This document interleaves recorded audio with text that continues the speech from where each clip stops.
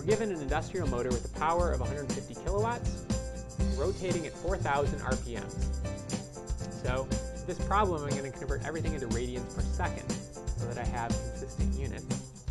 So 4,000 RPMs is about 419 radians per second. I get that by multiplying by 2 pi radians per revolution and dividing by 60 seconds per minute.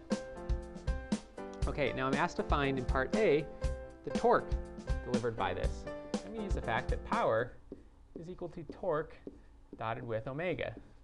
So the torque, I'll find its magnitude from power over omega, and plugging in my values, I get 358 Newton meters.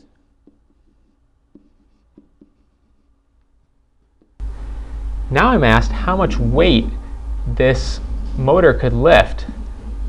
If I've got some weight hanging off of a drum that is attached to this motor, and the drum has 0.4 meter diameter, then I'm going to use the fact that the force exerted here by the drum is equal to torque times the radius.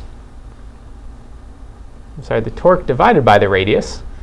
That comes from the fact that torque is R times F.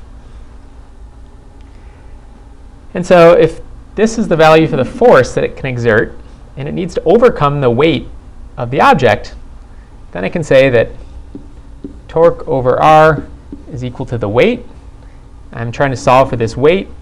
I have a value for the torque that I can plug in. The radius is half of that value. And when I evaluate that, the maximum weight that this can lift at constant speed is given by 1.79